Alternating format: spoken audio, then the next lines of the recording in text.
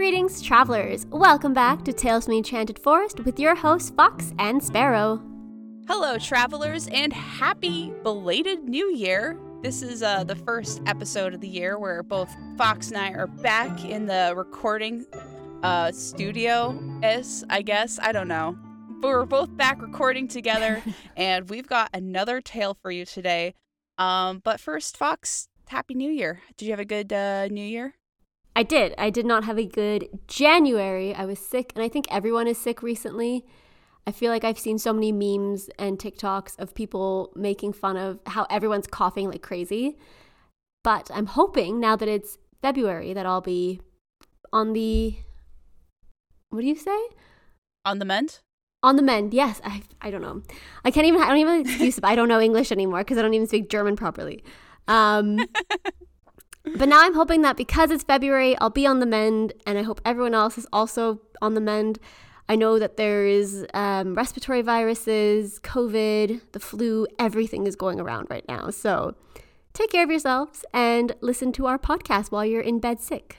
The Tales from the Enchanted Forest podcast has not been proven not to make you feel better, but it has not been proven to make you feel better. So maybe you can just give it a listen while you're trying to recover.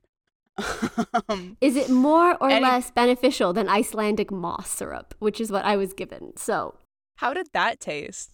It didn't taste like anything bad. It just had like a sweet, sugary taste to it. But I don't know if it actually did anything or if it was like a placebo effect where I was like, oh, this tastes fine. Interesting. But I mean, you never miss pharmacies and stuff more than when you move away from North America. And I know we're not supposed to be taking Advil and stuff all the time. We shouldn't be taking medication willy-nilly. But there are some times when you just want an extra strength like cough syrup and you can't find one. Yeah. And instead you have to take things like thyme tea or Icelandic moss or like a nasal spray that has eucalyptus. And you're like, I just want medication. Yes. It's been an interesting time, but I am glad to hear you're getting better with various uses of with holistic devices. But so besides being sick, because we know that was your big thing you were into last year as we ended off this season. Plot twist, it's still my thing of this year. Has there anything else that's new that you've been into that you want to share? I don't know if I already talked about this. I'm into Lego. I got my first real set, which was the Wildflower set for Christmas, and it was mind-blowing because I could organize all the pieces, I could put them all together, I could listen to an audiobook or watch a movie while I did it, and it was such a calming process to organize all the pieces and then work my way through and build them. And it was an activity that took long enough where I could do it over a span of a few days or like even a week, I think it took me, but it wasn't like a quick activity that I just did an hour and then I was bored. And now I got more Lego for my birthday, and I think Lego is just going to be my thing now. And I can see why people love Lego so much because it's just a therapeutic process of sitting there and building something with your hands. And I've always been a fan of doing crafts, like things where I could embroider, or I've done a bunch of book nooks, the ones that come in the sets. And I can see why people did like model planes or model trains, because there's something so nice about sitting there and looking at instructions and following them and then building something. And at the end, you have a product that you've built like completely with your own hands. Obviously not like the materials and stuff, but you've taken it from the materials and you have a product. And I like that because it means that I'm actually building things. Yeah. But I'm also a bit delusional with it because I keep seeing people doing bookbinding on Instagram, and I've convinced myself if I buy, the wood clamps and the materials that I could do it too. So we'll see how delusional I end up. I think I talked about this last year as well, where I'm very heavily debating getting into making my own like spade edges or sprayed edges because it looks so pretty, and I have so many books, and I'm thinking, if everyone else can do it. And I'm not talking about like the really intricate ones because that takes real talent to do. But I'm talking about like the ones that bookstores try and sell you where it's not personalized and it's just like painted or black, or it's got like stencils on it. I feel like I could do those without paying an extra 40 euros for it. Well, if you do start this, definitely try and like recreate those fancy videos they do so we can see how it goes. Mine will be one of those videos like, today did not start off the way I thought it would.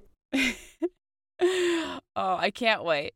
And as for the Lego thing, I found it fascinating recently. I mean, I'm sure it's happened over the course of a couple years or whatever, but it feels like Lego has suddenly recognized, like, oh, there's a lot of girls in the world. They could be an audience we could like gear towards. Should we start like making stuff like flowers or like things aimed at girls? So I find it very fascinating to see kind of that come about and see how it's being received. So that's kind of cool to see that you're enjoying making these wildflowers from Lego. I do, because I mean, I'm not really into the Star Wars. The Lord of the Rings stuff is really expensive, so I'm not sure if like that's in my price range unless I am treating myself. But like just for a fun activity for a weekend or something, I do think that having something I would actually enjoy displaying around my house, and having something that I would actually want to show people, but also an activity that I would like to do. And that's what's always been my problem with Lego, is that I've bought Lego for other people, obviously.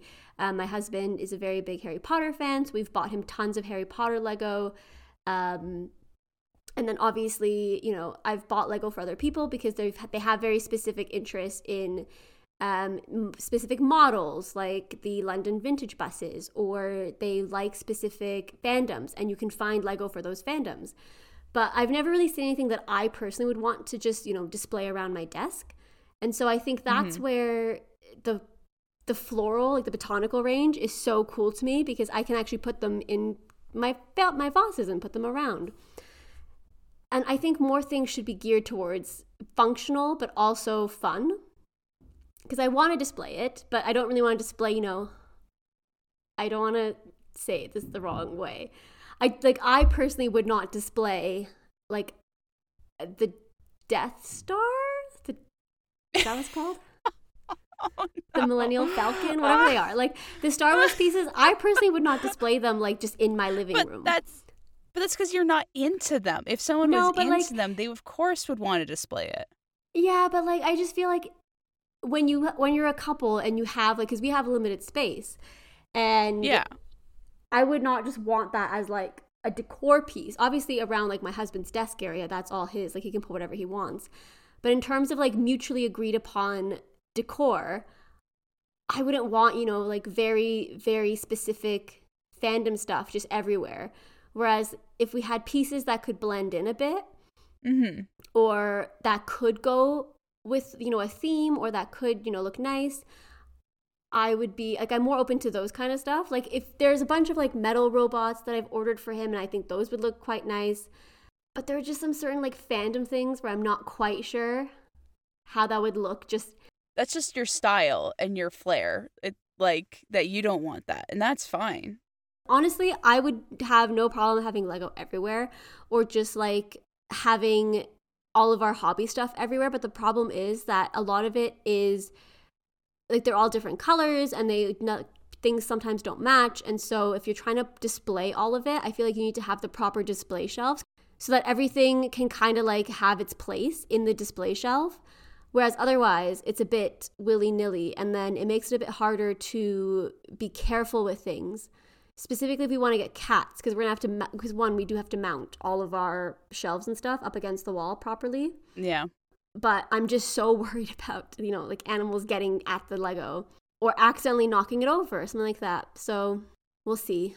It's the best when it's kind of functional or serves a purpose, but also you have the fun of building it. Yeah, and I mean, I think at some point it'd be nice to get display shelves. Yeah. So that we have a dedicated spot for all of it where it's safe and nothing can break it and it can look nice, and it's kind of just, you know, it has a place to go. But we're not at that stage yet. Like I don't have enough Lego to start worrying about where to put it.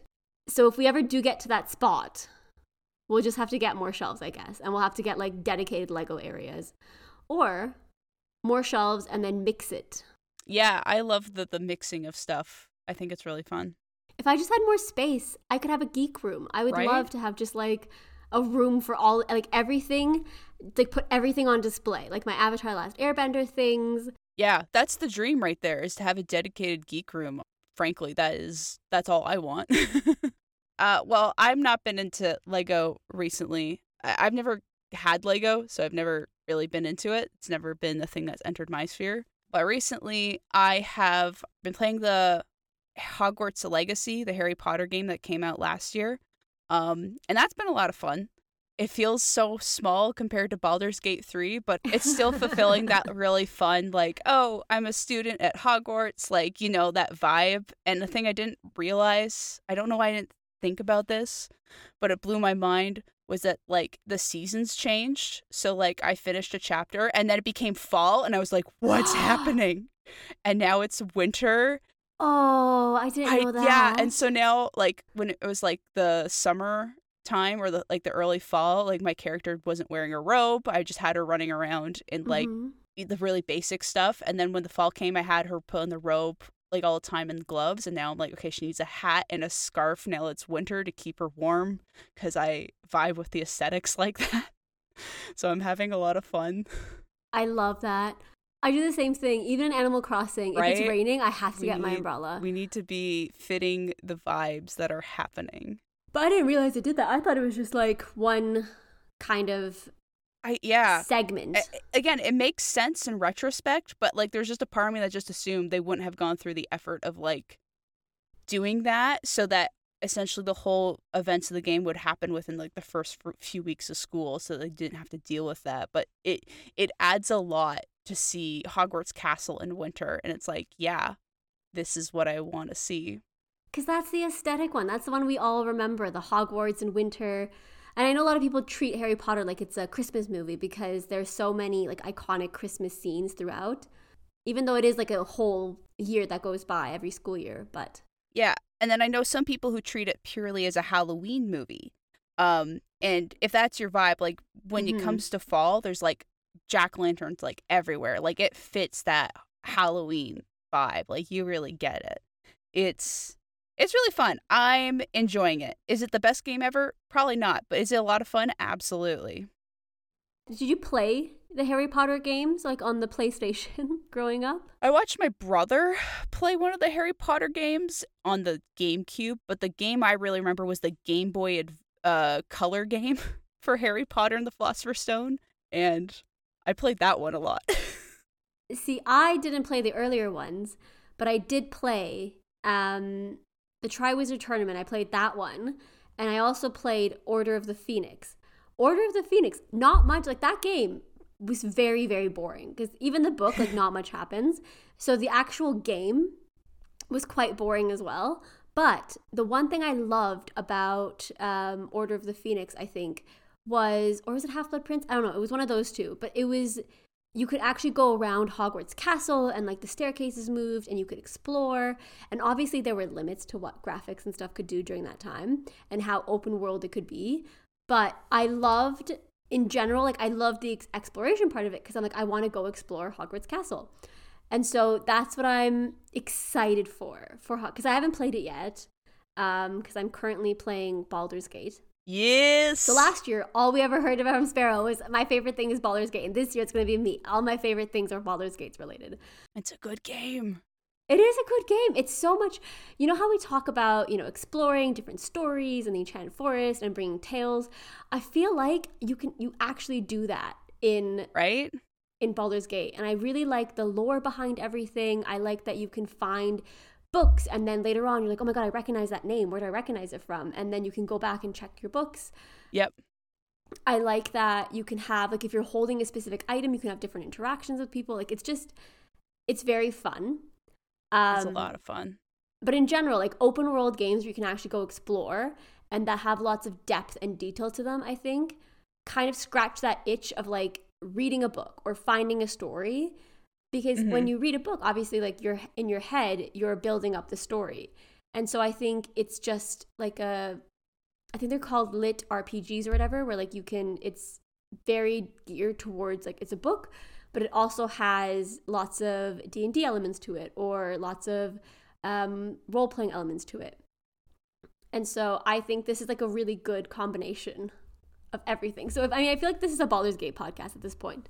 We're just going to start talking about everyone's backstories and who we like and ranking them.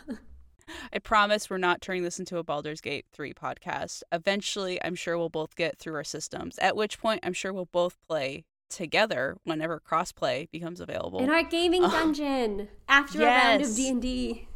Oh my gosh, yes, absolutely. Too bad Harry Potter or Hogwarts Legacy isn't multiplayer. Although I guess there's no point in having that multiplayer. But you're going to enjoy it whenever you get a chance to it. Let's move on. So we do have a story for today. This Italian tale comes to us from the 1883 book Italian Popular Tales.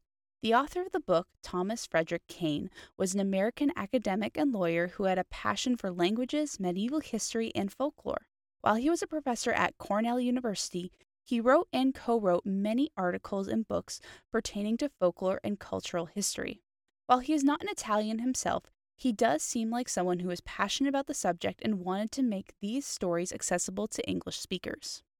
Do you have anything you want to say before we move into the transition? Travelers, when you listen to this story, make sure you hold on for the entire ride because it's very up and down. So it feels like, okay, this is the conclusion. Oh, wait, no. Who's this character? Wait, where are we now?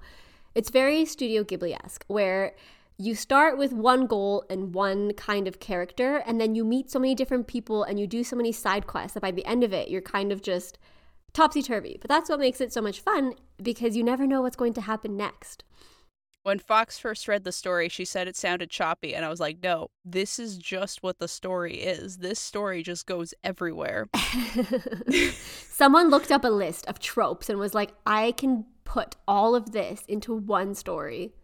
It's a fun ride, which is why I picked it. I got really excited when I found it a couple months ago, but it didn't fit in our schedule until now. So I'm very excited that we get to kick off the year with this shenanigans of a tale. So, travelers, gather round, prepare yourselves for a journey as we tell the tale of the Crystal Casket. Once upon a time, there was a young girl who lived happily with her father. The young girl never knew her mother, as in classic fairy tale fashion, the mother passed away when she was quite little. But life must go on, and eventually the young girl's father sent her to school to learn from her teacher. When the teacher discovered that the little girl had no mother, she told the young girl that she had fallen in love with the father and asked if the little girl could talk to her father about maybe she could be the new wife. The text says that the teacher fell in love with the father, but I suspect that this is more of a gold digger situation. The teacher said this to the young girl every day until finally the young girl brought it up with her father. She told him that the schoolmistress would always ask her if he would marry her. The father was surprised by this and warned his daughter that if he took another wife, it would only be trouble for her. Nevertheless, the daughter insisted, probably because she was being gaslit by her teacher every day. Finally, he agreed to meet the schoolmistress at her home, and a few days later, after they met, they were married. But it took no time at all for the school teacher to embody the evil stepmother trope. It seems about right. I mean, you find a widowed man, and the text doesn't even mention that he's, rich or well off. It's just She decided that she likes him and she's going to marry him. The only thing that would make this more tropey is if she had 2 daughters of her own that she would take care of and then make, the little girl the Cinderella of the story. Yes, but as we see, this is not really go down quite the classic Cinderella route. As part of her new job as an evil stepmother, she made the young girl go onto the terrace to water a basil plant daily. However, this terrace wasn't the sturdiest and was very high above a large river. Falling off of it meant certain death. One day, a large eagle flew by and saw the young girl crying on the terrace. Curious, it came down and asked why she was crying. Weeping, she explained that she had to water her stepmother's basil plant, but she was afraid of falling from the high terrace. The eagle told her to get on its back, and it would take her somewhere far away where she could be happy and not have to worry about her new mother or the basil plant. Happy to get away from her stepmother, she agreed. The girl carefully climbed onto the great eagle's back, and the eagle flew for a long, long time before eventually coming to a great green plain with a grand palace made entirely of crystals. The eagle knocked on the door and said, "Come, open the door, my ladies, for I have brought you a pretty girl." The ladies of the palace came out and were awed by how cute she was. The ladies were delighted to take care of the young girl, and she was happy to be wanted. You would think that the eagle's role in this story was now done, since it had brought the little girl to the palace where she could live happily ever after. However, this story does not end here. You see, the real reason the eagle helped the little girl was to spite the stepmother. I feel like we need backstory there. Right? Why does this eagle have a grudge with the stepmother? Or like, what shenanigans is this eagle regularly up to where he's looking for people to spite? He's just bored. Immediately at this statement, the eagle then became my favorite character, and I'm here for whatever shenanigans it's going to get up to. Well, I read this and I was like, wait, we could do like 1001 Nights where every single new character you introduce, you then also have to introduce their backstory or tell a different story to explain to that character why they're important or what they're doing here, and then go back to the real story like 10 stories later. But I feel like this would be a nesting doll of stories if we kept that up. All right, let's do this for this real quick. What do you think is the eagle's general backstory? Go. Eagle was a wizard. Stepmom was a witch. They had a fling back in the day, and then they broke up. Eagle was cursed to be in eagle form forever, and so he just lives his life looking for the stepmom wherever she is and ruining her life. And that's why she has to keep traveling around and changing her job. I love this. Yes. All right, now we've got awesome backstory for the eagle. Secretly a wizard. I'm here for it. And this is why he's trying to spite her, thinking that she actually cares for this daughter. So one day, the eagle, who we now know is secretly a wizard, flew back to the terrace to see the stepmother watering her basil plant. The eagle asked her where her stepdaughter was. The woman shrugged and said she didn't know. Perhaps the miserable little girl had fallen into the river below. The eagle was annoyed that it did not get the reaction it wanted. So the eagle told her that it had seen how she had mistreated the girl. So it brought it back to where its fairies lived, and she was doing very well. With that, the eagle took off. Enraged, the stepmother called a witch she knew in the city. She told the witch that her stepdaughter was still alive thanks to this random eagle and its fairies. The stepmother then asked the witch to kill her daughter. You see, the stepmother was afraid that the daughter would one day return, and then the father would kill her for what she had did to the daughter. But the witch reassured her that she would take care of everything. But it's only at this point in the story that the story says her name. Like before, she's a young girl, and now she's Ermelina. So just interesting to note, it's only halfway through the story we get an actual name. So I kind of feel like that might be significant, or maybe I'm overanalyzing it. Either way, we now can call her Ermelina and not the young girl anymore. Yay! Anyways, so it was about this time that the fairies were getting ready to leave for a 4-day trip. They told Ermelina not to open the door for anyone and to be extra cautious as her stepmother must be up to something nefarious. She promised them she would not open the door for anyone and reassured them that her stepmother had nothing to do with her anymore. Now, I don't know about you, but I'm getting some serious anti-tiger vibes right about now.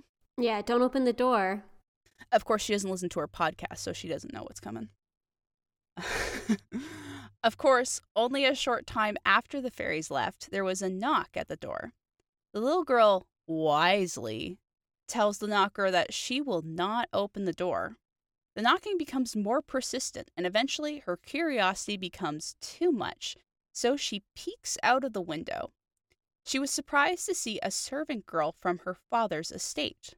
The servant girl explained how her father was devastated because he thought she was dead. But then the eagle told him that Ermenilla was alive and well, and she now lived with the fairies. He understood that she would want for nothing there, but he still wanted to send her a gift of sweetmeats and a letter from him. Ermelina hesitated because she wanted to keep her promise to the fairies. But as we all know, women, especially young girls, are fond of sweets, so she eventually gave in and opened the door. Fox, do you like sweetmeats? I have no idea what they are. I'm just assuming they're meats that are sweet. Maybe they're a specific thing. I was just really surprised when the text was like, as everybody knows, women love sweet meats and they can't help themselves. And I was like, oh, I didn't realize I couldn't help myself around sweet meats. I think sweetmeats are, like, they're not meat that's sweet. I think it's a type of candy or something. Oh. Because it's like one of those, like, it's one of those things that comes up when you talk about Turkish delights and sweetmeats. Let me Google it. So a sweetmeat, a sweet delicacy prepared with sugar, honey, or the like as preserves, candy, or formally cakes and pastry. Oh. So it could be any sweet delicacy. See, I was just picturing like a bit of chicken with honey drizzled all over it, and I was like, that doesn't sound great. But yeah, if they're offering me candy, then that is a lot better. I think it's more of an old English way of saying things, and I know that they use it in lots of older books. They say sweetmeats. I just assumed it meant like a specific type of sweet, but it's just a general word for them. But also, I mean, as a woman, or as a girl, I guess, I could 100% deny taking candy from a stranger if they came to my door. If Snow White taught us one thing, and Snow White teaches us, not a lot, but if Snow White taught us something, don't be kind to like your own detriment, right? Like, don't be so kind that you take things from people and trust people blindly and be naive because someone comes to your door and gives you something. That's a scam. We block scammers. Yeah, say no to the spam call. Anyway, so in a twist no one could foresee, the servant girl was the witch in disguise. I know, I was shocked too. Not only that, but the sweetmeats were poisoned. So the moment Ermelina opened the door, the witch handed her a basket and shoved a piece of sweetmeat into her hand for her to eat. As soon as she took the first bite, the witch disappeared. Confused, Ermelina closed the door before collapsing on the floor. The fairies wept when they returned to find Ermelina dead. All the fairies begged the chief of fairies to bring her back to life, but they refused as Ermelina was disobedient in opening the door. But the fairies continued to plead for the young girl, and eventually the chief agreed. The chief removed a piece of sweetmeat from Ermelina's mouth, and life returned to her once more. The fairies were overjoyed to see their friend alive again, but the chief warned her not to disobey them again. Sometime later, the fairies had to leave once more. The chief turned to Ermelina and said, "Do not open the door for anyone. Remember the first time I cured you, but the second time I will have nothing to do with you." She reassured them that she would certainly not let anyone in this time. Now, it's about this time that the eagle decides it's the perfect opportunity to torment the stepmother. Literally, the text just said he wanted to increase her anger. This eagle is out to mess with this stepmother, but it makes sense now that we know he's secretly a wizard. We've just given him a backstory to flesh him out a bit more. I mean, I think it's adding to him a lot. I really appreciate it, knowing more. Because otherwise, it's just like, what is this backstory? Why does he hate her so much that he's provoking her? I mean, to be fair, just the no motivation was also quite funny, but I do appreciate more knowing his motivation.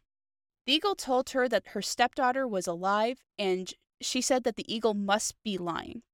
But just to be safe, she called the witch again and told her that she must kill her stepdaughter or else her ire would be turned on the witch. So the witch disguised herself as a tailor and knocked on the girl's door. Ermelina was confused at seeing a tailor at her door, but she told them that she had been deceived once and would not open the door again. Oh, looks like she's learning. The witch, as a tailor, pleaded with her. She said that they knew each other and she should certainly open the door for her. Unfortunately, this plea works, and Ermelina lets her in. As soon as Ermelina buttoned herself into a beautiful dress, the tailor disappeared. Confused, Ermelina went upstairs, but the dress tripped her and she died falling down the stairs. When the fairies returned, they were once again devastated to find Ermelina dead. They wept and wept, for they truly loved her. But the chief reminded them that Ermelina had been warned not to let anyone in, yet she did not listen. The chief tapped their wand on her, and a beautiful ornate casket covered in diamonds and all sorts of gems formed around her. As a goodbye, the fairies made a garland of flowers and gold and placed it on the young girl before covering her with the casket lid. With a wave of the wand, the chief summoned a handsome horse and placed the casket on its back. Then the chief told the horse to go and not stop until he found someone who said to him, "Stop, for pity's sake, for I have lost my horse for you." With that, the horse took off at full speed. Not long after, the horse passed a prince. The prince wondered what was on the horse's back, so he rode his horse after it. However, he was so eager in his pursuit that his horse died in the process.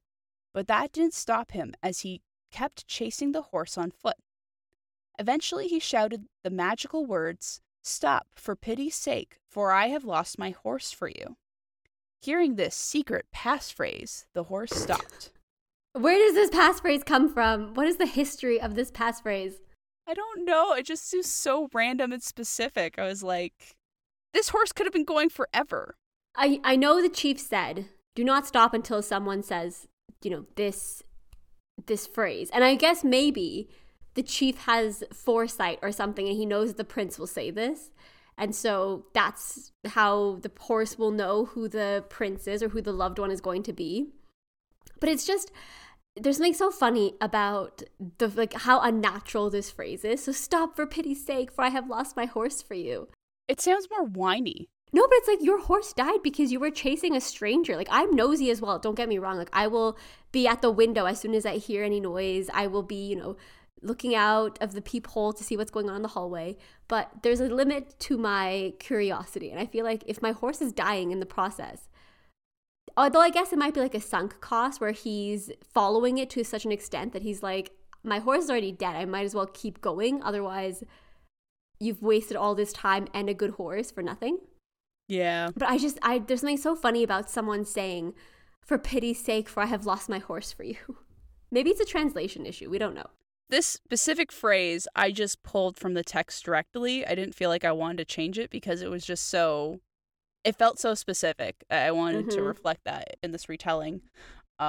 So yeah, like this is exactly, so maybe it's a translation. Maybe it sounds really nice in Italian. This is just what we got. I feel like we're going to talk about this next statement a little bit. So hearing this passphrase, the horse stops.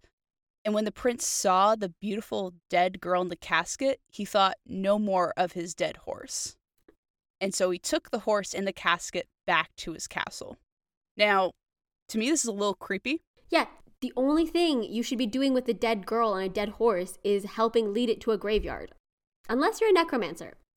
Yeah, if he's a necromancer, maybe the eagle is a necromancer wizard. I don't know, but you see, like, I hope, like, this is exactly what I mean by, like, Studio Ghibli. Like, the weirdest things are happening. Right. And we're just going with the punches. Like, oh yeah, he found this dead lady, and instead of being like, oh, okay, she's dead and probably on her way to her final resting spot, he's just like, I guess she'll come with me. So the other thing I want to point out is at the start of the story, the text says it's a young girl, and I kept it that way for our retelling. But then it goes on to specify this girl is either 10 or 12 years old, and this prince is like, this is a beautiful girl. All I can hope is that there was a lot of unsaid time skips that has happened since the start of the story and right now. But like, there's some indications of passage of time, but it's like generally like days or weeks. Oof. It just hasn't really talked about months or years. So yeah, anyways, in this retelling, we're going to imagine she's a little older than that. Or that he's also like a child. So that way it's just a child with a child. And that's fine. The story does refer to him as king. And I've downgraded him to prince to keep this feeling this a little nicer as well. Sparrow, why did you pick this story? Because it's weird, right? Like, it is weird. It's so dicey. It's so honestly, it's the eagle. I love the eagle so much, just coming in despite randomly. I was kind of the main reason. Well, we've talked about this before with like the weird age gaps, and Yeah. because I feel like a couple of our past stories, we've had these weird age gaps. And I think the Egyptian prince was one of them, where we just have either we're not sure how old the love interests are in comparison to each other, or we're not sure, you know, like how much time has passed.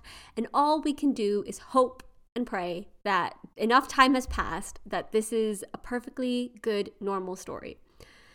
So yeah, just keep that in mind when listening. But also the other thing that makes me laugh that's kind of overshadowed by everything else is like the idea of this casket sitting on this horse's back. There's no indication that there's like anything attached to carry it. It just sounds like it's right on the back of the horse. But it's like this crystal casket covered in gems. I'm like, this is going to break the horse's back.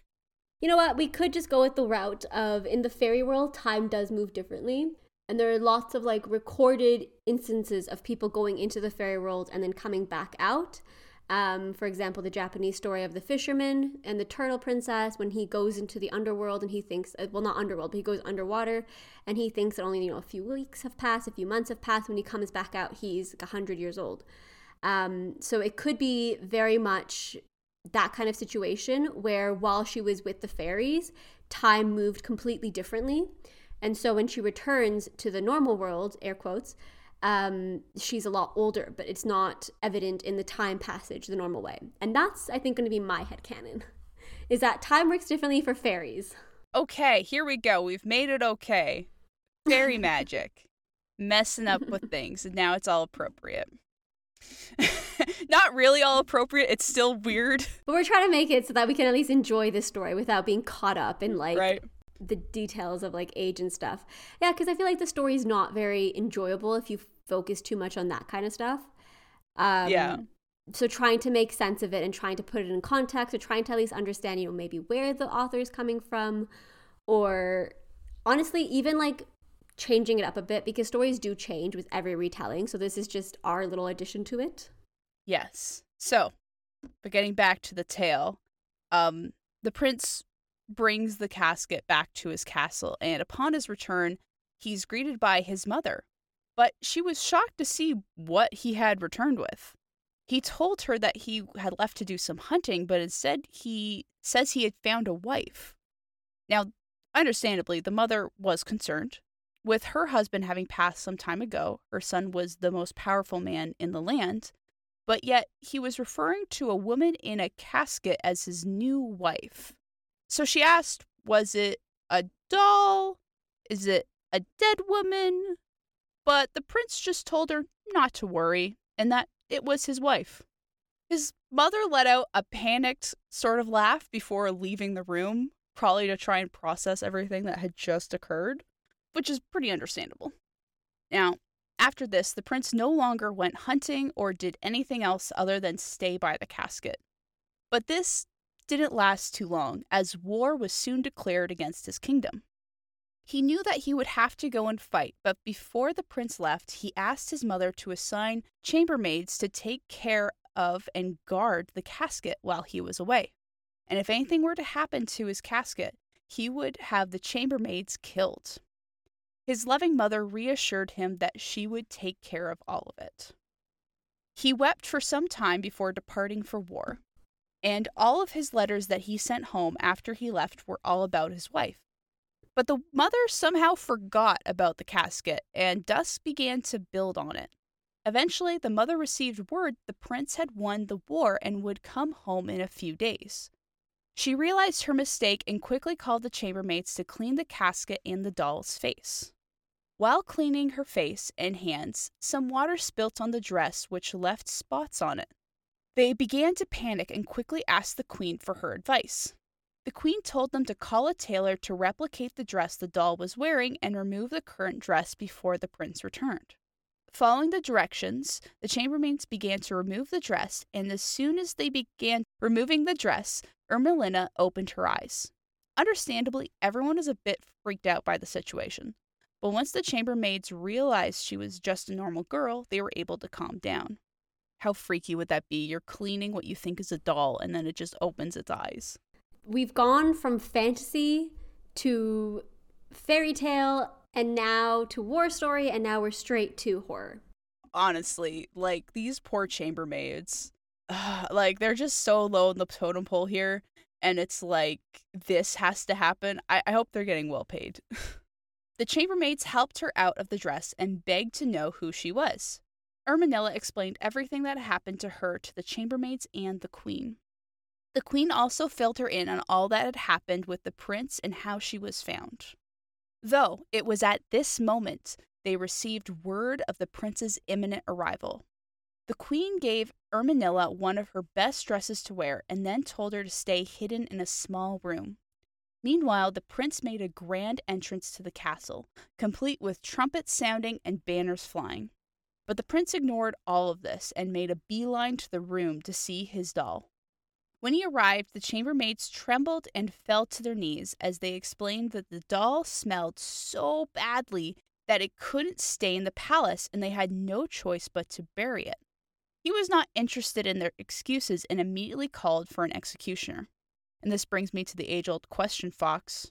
What do you think the executioner's salary is like?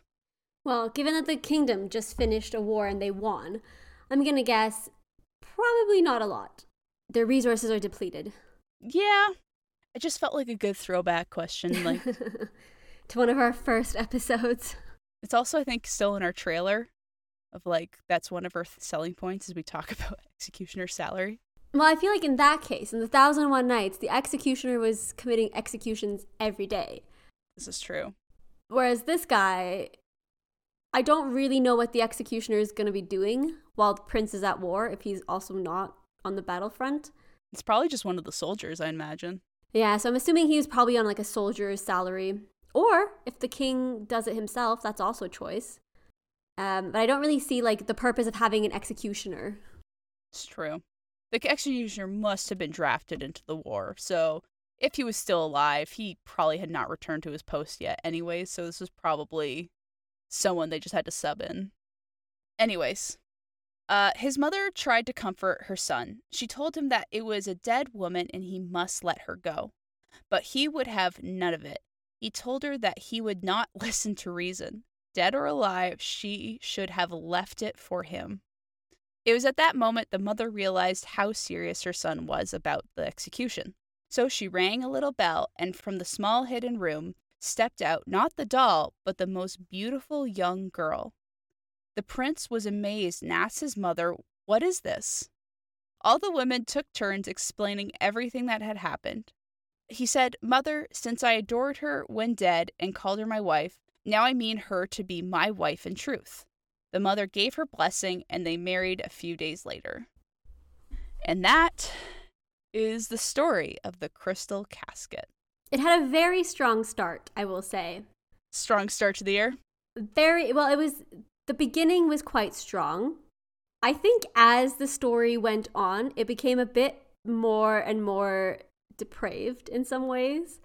I mean, I guess I don't like this prince.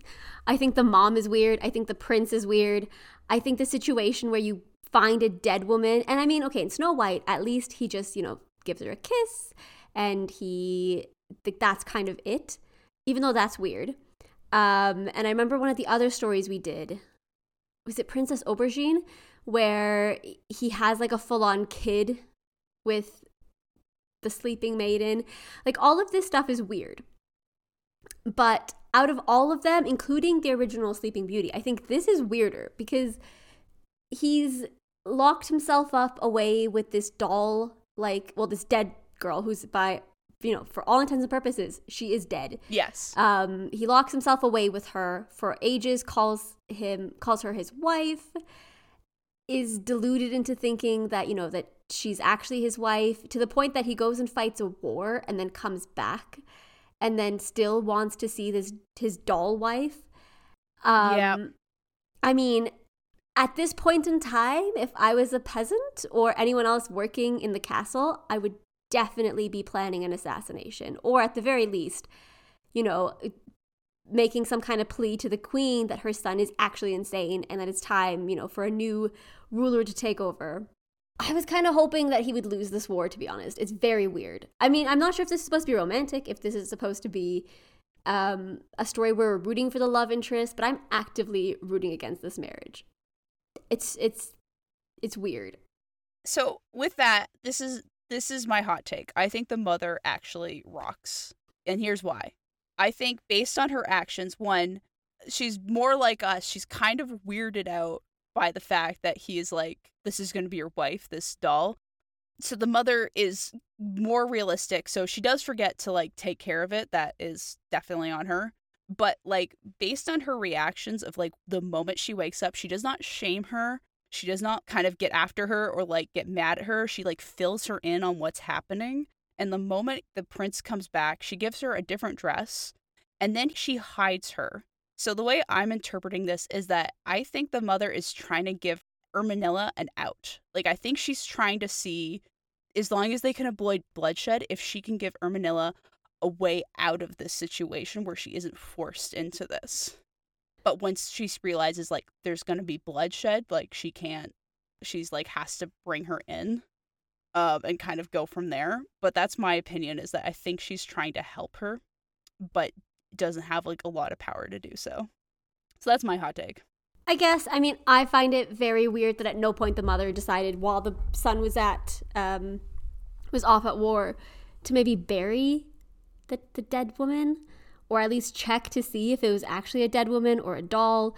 It feels like this is something you should follow up on, you know? Even if she had done it herself, like this was going to be the resulting action. Like he was either heads were going to roll or she was going to be trapped and stay there. And as far as she knew, it was dead. It was like, she probably should have followed up, but like I don't think the outcome would have changed whether she'd done it earlier or later. Yeah, I mean, I think my only favorite character is the eagle, who is spiteful for no reason.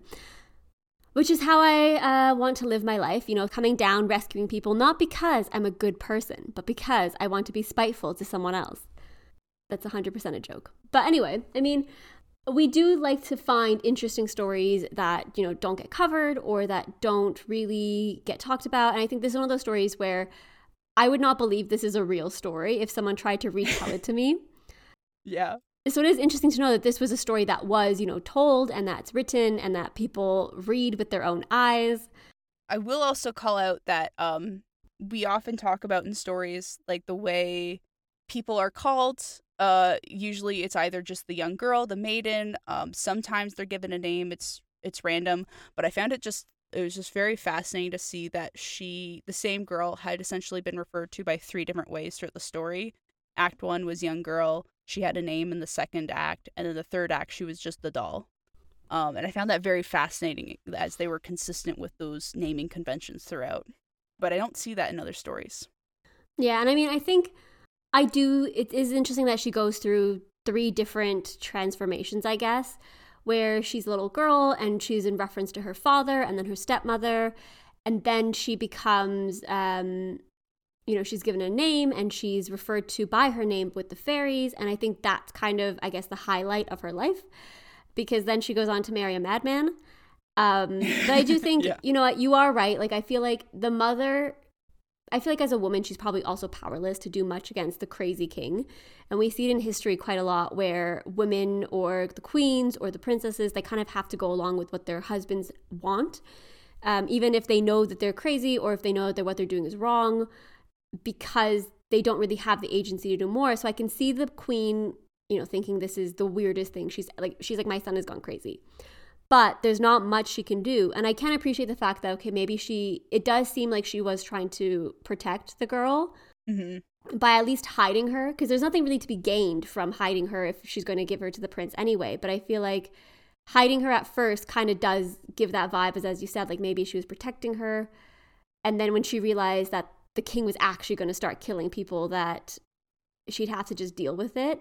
So at least we know that we have the queen on her side. Yeah. Like, it's definitely weird.